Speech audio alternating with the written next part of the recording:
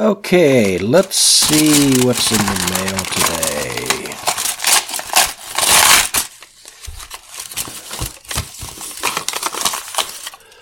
Oh, this is interesting. Good afternoon. I'm a fan of your podcast. It is helping me shape my current custom furniture business while it is still in its early stages. I am currently repairing a piano bench for a co-worker currently working a full-time job while I get the business started. And I'm nearing the finish line, but I'm stumped on what I should charge for my services. I have a set hourly rate for building a piece of furniture from start to finish, but should that be the same rate as repairing a broken leg or refinishing an already existing piece of furniture? Would love to hear your thoughts on this. Thank you, from Arkansas. Hi, my name is Roger Kugler. This is Working at Woodworking Podcast, episode number 90. What should I charge? I'm here to help you get your woodworking business up and off the ground. You've been doing woodworking for 2 years or 20 years, and you really like it, and you've been thinking, can I make money at this? Yes, you can. And here's a dirty little secret. You don't have to be the world's best woodworker to make money at this. Seriously. You just need to be better than the person who's bringing you the broken furniture. So let's take a dive in here and see if we can help. There are several ways to calculate this, but keep in mind the goal that both you and the customer are happy with the work and you're happy with the price. If both people are happy, you've done a good job. Now, the easy button answer to this question: just charge what you charge everybody else. If you're charging, $60 an hour to build custom furniture, why wouldn't you charge $60 an hour to repair a piano leg? The customer is getting your time and your talent. Why should it be different whether you're building the piano leg or if you're repairing a piano leg? Now, one is going to cost a lot less time-wise because you're not building the leg. But as far as your rate, yeah, I don't see any real problem with doing the same rate. Or maybe you're not real comfortable in your repair skills. You're really good at building the furniture, but when it comes to repair, geez, I wish there were more people in my area of repairing furniture that I could, send them their way. Now, I have recommended more than once that if you're getting into woodworking, especially if you have an eye on making some money off of this, professional, learn to repair. Even if you're doing custom furniture, learn from other people's mistakes. When you repair a piece of furniture, you are witnessing failure of design, material, or the destructive force of a 3-year-old. So learn from this. Or if you're making $100 an hour for your custom furniture, maybe only charge $50 for doing repairs. I used to split my rate depending on the job. I would charge far less for doing drywall repair back when I was, into more homeowner improvement type things versus what I would charge for building a piece of furniture, custom woodworking. But have you tried to find someone to come in and do a small drywall repair? Nah, no. You're going to pay more for that than what it would cost to build up a piece of custom furniture. Those people just are not there anymore. So, you could probably make more money doing drywall than you could custom furniture, if we were absolutely perfectly honest with ourselves. Okay, so if you want to kind of go a little more in depth, like I said, that was the easy button. There are several ways of doing this. We've talked about these things before. Let me reframe them a little bit. It's good to hear things from different angles. You could use market rate.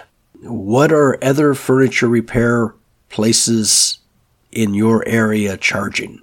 And this is really easy. Yet, I know you're not going to do it. You could walk into their shop and say, "Hi, I'm Furniture Repair Joe down the street. By the way, what are you charging per hour?" Some people will have this displayed.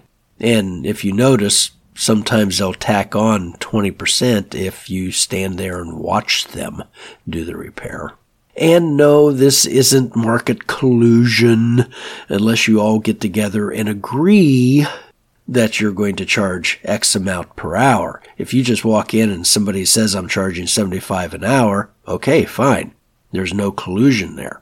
If you don't all agree that it's going to be $75 an hour, you might want to be $85 an hour, $65 an hour, whatever. But just get an idea what other people are charging. Chances are there are no other furniture repair places around you. That's why you're getting all of this work. Now, if you're in a larger city, you have more expenses than the guy out in the country. So, yeah, you're going to probably charge more. If you're in a rural area, you're not going to charge as much as the person in the big city. And again, you're not paying his taxes either. So there's benefits in the rural areas. You're going to have to adjust your prices accordingly. Now, if you really get good at this and you really build up a reputation and you find that most of your work is coming from the city, well, there's no law that says you can't bump your prices up to match the city prices if people are bringing you the work. Also, check the other trades. What's your auto mechanic making per hour, or your plumber or your electrician? Now, of course, they're going to probably have a higher hourly rate than you because they have all kinds of licensing and insurance burdens that they're paying for that you may not. So take that into account. Number 2, way to set your prices could just be on your skill level. If you've been doing this for 20 years, you can probably strip and refinish a chair in, 5 hours, and you charge $60 per hour. That's a $300 job. If you've only been doing this for a couple years, well, you may need 10 hours to strip that and refinish that same chair, and you're charging $30 an hour. It's still a $300 job. Now, as your skills improve, pay attention to this, please. As your skills improve, your rate should increase. Let that sink in a minute. As you get better at doing your job, your rates should naturally be going up. Why? Because you have become faster and more efficient. And if you don't adjust your rates, you're going to leave a lot of money on the table. If you were making $300 on that chair or strip and refinish, when it took you 10 hours to do that, now it's only taking you 5. You're only making $150 an hour for the job. How does that work? Now, you're going to put yourself into the poorhouse. So pay attention to this. Also kind of attached is your tools. If you've been using a sharpened stick to do some particular function and you suddenly have moved up to like steel that you can do the job so much faster, you need to account for that. Of course, that steel tool costs more than the sharpened stick, so factor that into your hourly rate. I think this is really important for sanding, which we may be talking about in the future. And of course, you can set your rates according to what I call the customer market rate. probably not the best term, but are people beating your door down, bringing you work? Well, you might want to consider raising your prices. Word's gotten around that, hey, this guy works really cheap and he does really good work. Well, that's wonderful for job security, but you may not be making the money that you could or should. Don't cut yourself short just because you're working from home, in an attached garage. You have skills that people are willing to pay for. Now, if you give a quote on a particular job and you see the person visibly wincing, you might want to kind of reconsider that, especially if everyone is visibly winching and a few people go into convulsions on the floor. Yeah, you might want to back off a little bit there. The market will tell you what you should be doing when it comes to pricing. Now, here's something that occasionally comes up. Socioeconomic status. It's kind of a buzzword now. So, if a person pulls into your driveway driving a Beamer, BMW, and they bring you a chair that's broken and needs repaired, are you going to charge that person more than the one who drives up in a, 2001 Jeep XJ with rusted out rocker panels? Personally, no, I don't. Don't assume a person's wealth from their outward appearances. This was taught to me very succinctly and severely by a old farmer gentleman wearing bib overalls in a rather kind of trendy, posh store that I was working at decades ago. And in no uncertain terms, he informed me that he could buy and sell the store I was working at 10 times over and not even bat an eye. Lesson learned. Painfully. So don't go making these assumptions. You can get yourself into so much trouble so quickly. I think maybe, who was that? Was that your grandmother that said, don't judge a book by its cover? Yeah. Grandmothers are smart. Another way you can do this would be number 4, the accounting method. We've talked about this before. This can get a little complex, a little tricky. You have to break out the math. But basically add up all the costs associated with your shop, not the jobs, but just the shop, and divide that by the days or the hours that you worked. Now, this is a really good time to do that right now, as taxes are due soon. Hint, hint, nudge, nudge. So just look at the expenses of running your workshop. You're going to include everything you can. A lot of times this falls into the shop supply category, the sandpaper, maybe the finish, the nuts and bolts that we're always buying for the shop. These things that are not getting directly charged to a job. Now, of course, if you order $1,000 worth of hardwood, that's going into a job. You wouldn't include that into your overhead calculations. But if you have an insurance writer on your shop, on your business, your cell phone, if that's separate from your household, your marketing expenses, maybe you have a website, how much is that costing you per month, per year? Maybe you have someone doing the website for you. Of course, their cost is going to be involved. So all the things associated with your business, your accountant who's doing your books maybe. Perhaps if there's any, legal expenses that you've had over the year. Add all of these things up and then divide by either how many days, or if you're really good, I'm not, how many hours that you have worked, and then that will give you a rate that you would simply add your profit onto to come up with that hourly rate. Now, if this still kind of has you stumped a little bit, we have talked about this before. Go back to episode number 28. How to Price Your Work, Part 1, and Episode 29. We continued into Part 2. Specifically on furniture repair, we talked about that in Furniture Repair Business, Episode number 33 and 34. And relatively recently, episode number 81, we talked about increasing your profits, which deal with this. I know this is kind of the bugaboo of being in business for yourself.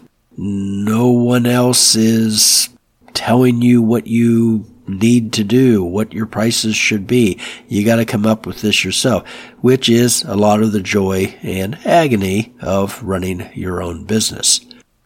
So to our friend in Arkansas, I hope this helps. I hope this aids you in your business ventures moving forward, and the very best of luck. Recommendations for this episode: Essential Craftsman, How to Charge More as a Contractor, 7 Ideas. This is a YouTube video. Essential Craftsman, Scott, I've mentioned him many times before.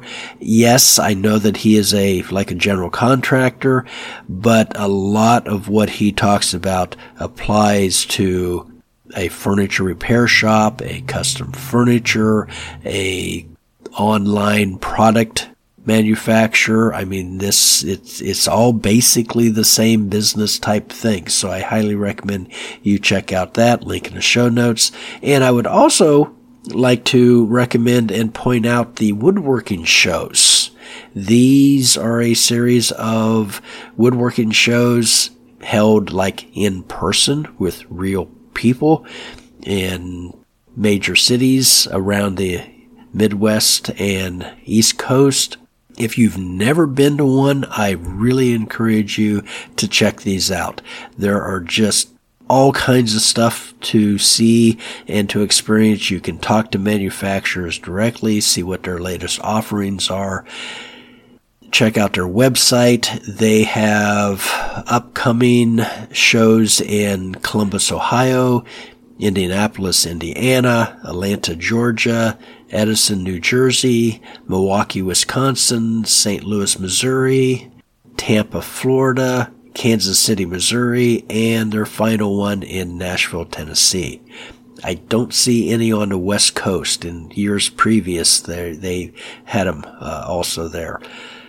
But it's like $14, to buy your ticket online, $16 at the door.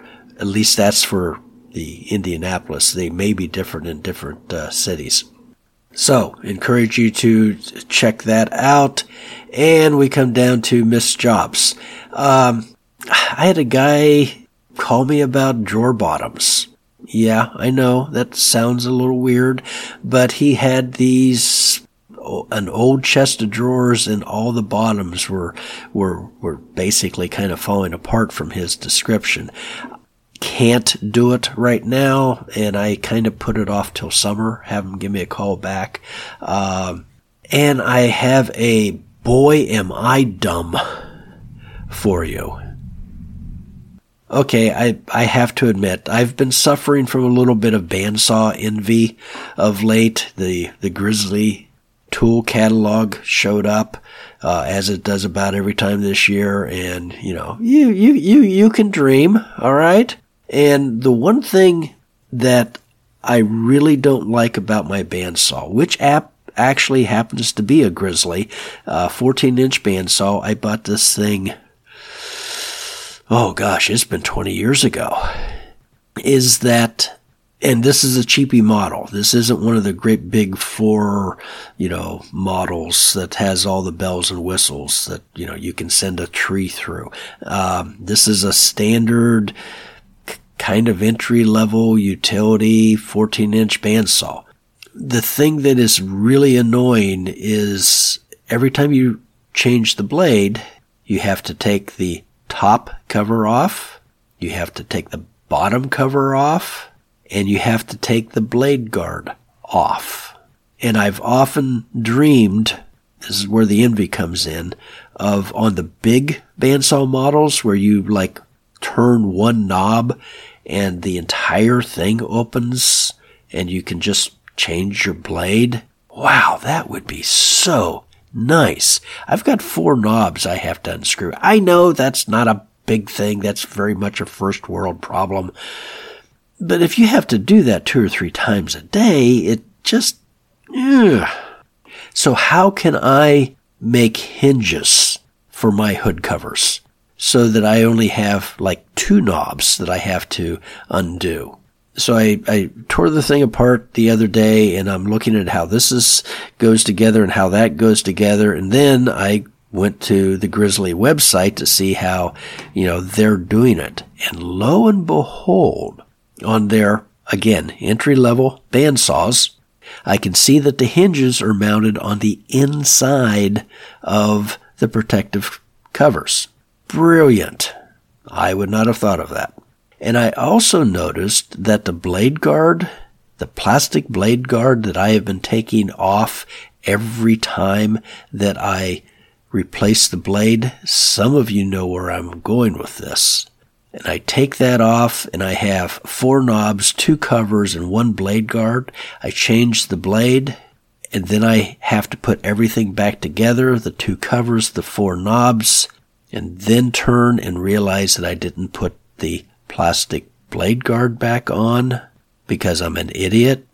And so I have to take everything off again and then put the plastic blade guard on and then put everything back together.